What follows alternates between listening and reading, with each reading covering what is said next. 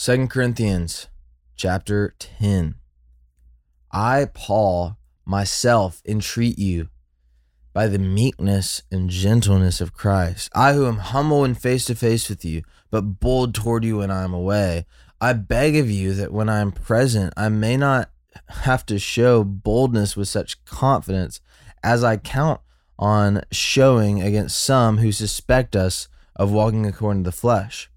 For though we walk in the flesh, we are not waging war according to the flesh.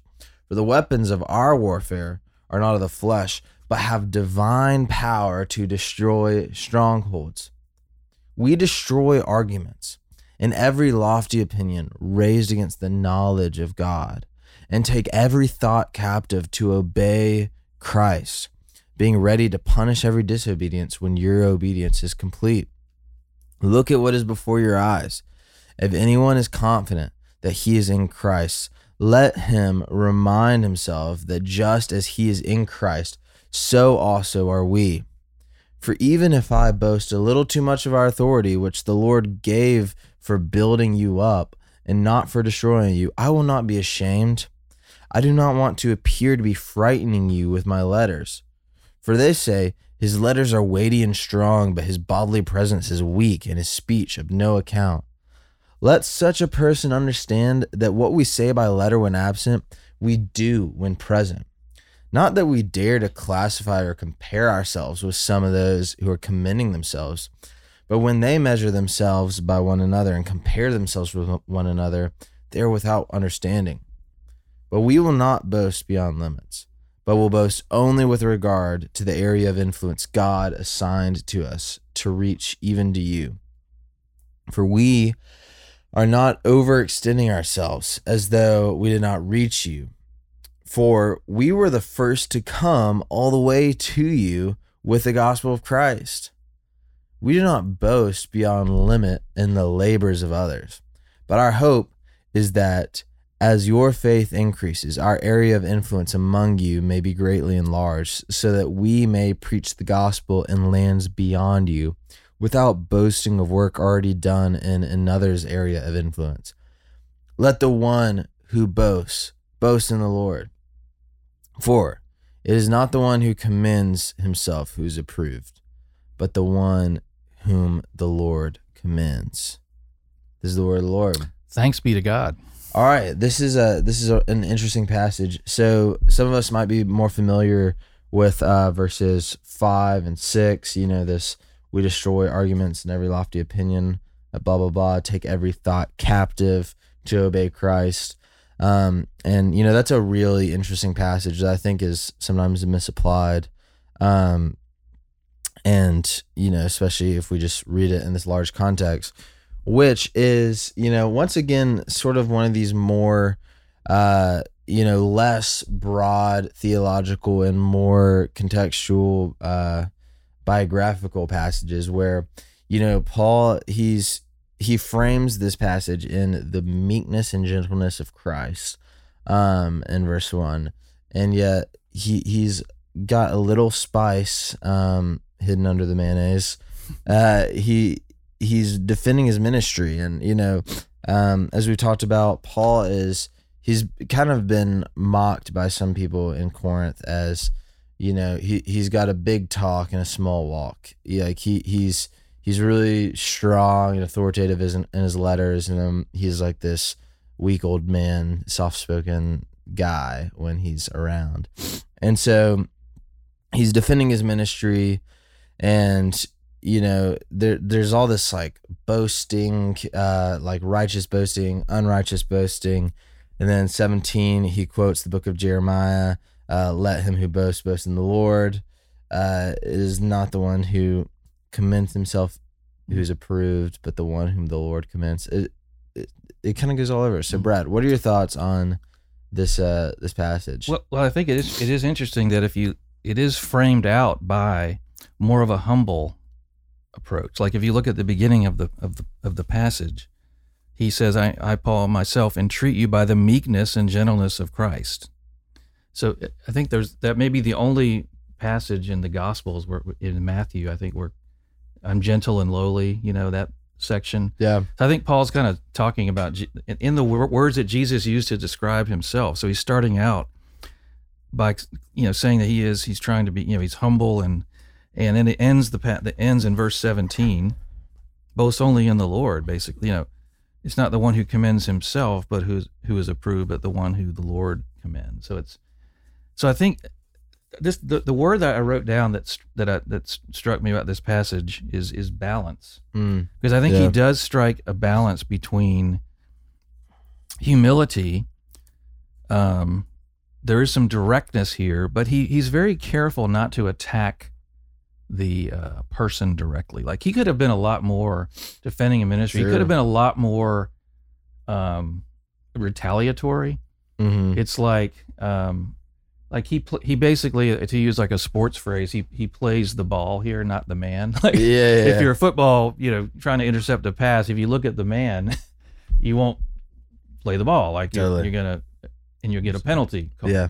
And so I think he keeps his eye on the ball. He says, we're not fighting with, waging war according to the flesh. But the weapons of warfare are, it's spiritual. It's God's word. It has divine power. So he's keeping focus on doing what God's word says. And then later on in the passage, he talks about his ministry even. He's not trying to step on other people's territory and take credit for things. He's trying to take the gospel where it hasn't been, which he says also in Romans numerous times. So it seems like he's being direct, but he is exercising, I think, net in these passages, a humble but firm commitment to doing God's will. Yeah. It's just my read. No, that's a great word. Very balanced, I think. It's a great word. Verse 7, I really love, and to frame this thought, tribalism is such a massive, massive problem in the church. And, it's something that's even been kind of like cauterized by and set into like concrete by, the fact that even now it's like we have like publishing houses, we have blogs, we have all these entities that are kind of like siloed out by people who agree with each other, which in a way can be helpful, but it's also sometimes to our detriment, because it can like bolster the spirit of tribalism and of divisiveness, and of like one person only listens to like Southern Baptist people, one person only listens to like hipster Anglican people, one person only listens to whatever, and it has bred so much contempt and tension within the church. And Jason and I, we joke a lot about like there have been just times where we'll start texting and I'm like, I should not have gone doom scrolling on Christian Twitter late at night, because it's like if you like stick your head into that toilet, then it's just a world of crap will appear before your eyes of Christians kind of skewering each other.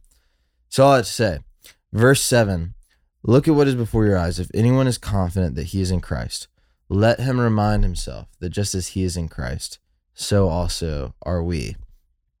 And so this is Paul basically directly addressing these people who are either opposing him or questioning him, at least. He's saying, look, if you're in Christ, just remind yourself, just as you belong to Jesus, so do we. And if we would just approach other people with that Amen. Charity, and that's not saying, it's not removing room for theological discussion or disagreement, but it's actually opening up room for like healthy discussion and charity in disagreement and all these things. Is if you would principally remind yourself that just as you belong to Jesus, so do they. And the same pain that Jesus went through for you, he went through for them. And the same Holy Spirit that's been given to you has been given to them. Then the way that we interact would be transformed. And, we should be encouraged. Like I talk to so many people who have this like deep disdain for evangelicalism, which I get and I share in some ways, but like it's easy to be like, oh, the evangelical like American church is so divisive and tribalistic. It's like it has been that way since the beginning, because it's a human identity thing. It's us, and it doesn't matter what label you put on it, and That's right. but because it's like this timeless thing, we have this word in 2 Corinthians that remind yourself, just as he's in Christ, so also are we. So yeah, I don't know if you had any other thoughts. Well, it's kind of just adding on top of what you said.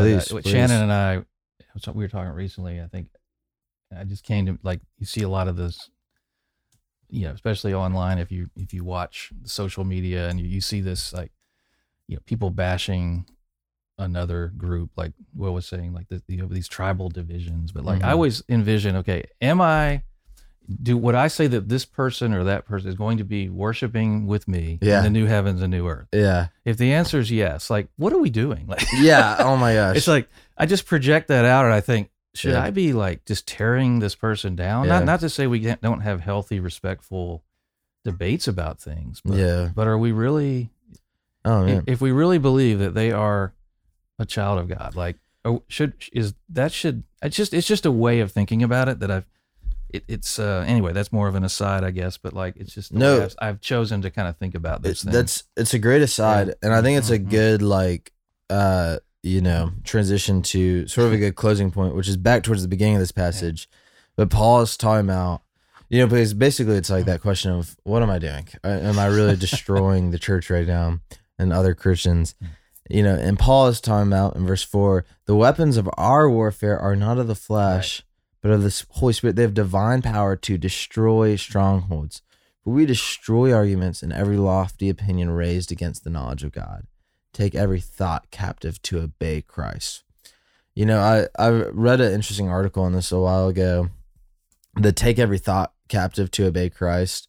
It can kind of be miscontextualized to basically talking about like lust or whatever. It's like, which I don't think is like a like heretical reading, but it's not what Paul is talking about here. Is like taking every thought captive as like having self-control of your mind. What he's really talking about is, filled with the authority and power of the Holy Spirit, his ministry is to destroy strongholds of ideology and arguments and, lofty, prideful opinions that stand in the way of people knowing God. And then to take thoughts captive to Christ. So what Paul's talking about is his ministry is to destroy the intellectual barriers between people knowing God. And so, it's like, this is the fork in the road that we sort of have is, are we going to go destroy strongholds or go destroy areas within the church over just, disagreement, or are we going to advance the mission of God? Yeah, this is exactly what I was getting at earlier. He keeps his eye on the ball. Like, this is the mission. Like, yes. And so he's not going to attack unfairly the individual for thinking something that, Absolutely. I mean, if they're not truly a believer or in Christ or have been deceived in some way, like you can deal with the way of thinking, but he's going to keep his eye on like the word of truth going out in any way possible. And you see that all through this letter, like he's protecting the integrity of that. Absolutely. And I think that's where he comes out. And so I totally agree with what you said there. Yeah. Yeah. Well, a good word from 2 Corinthians 10 today. For Brad Smith, this is Will Carlisle, and we will see you tomorrow on Our Daily Rhythm. Thanks for listening to Our Daily Rhythm. I'm Jason Dees, one of the pastors of Christ Covenant, and Our Daily Rhythm is a ministry of our church designed to help you more faithfully and effectively meditate on God's Word. If you ever have a question for us about one of our Bible readings or one of your own Bible readings, please don't hesitate to text us at 404-465-1737. Again, that's 404-465-1737, or email me directly at jason@christcovenant.com. We'll meet you again tomorrow for Our Daily Rhythm.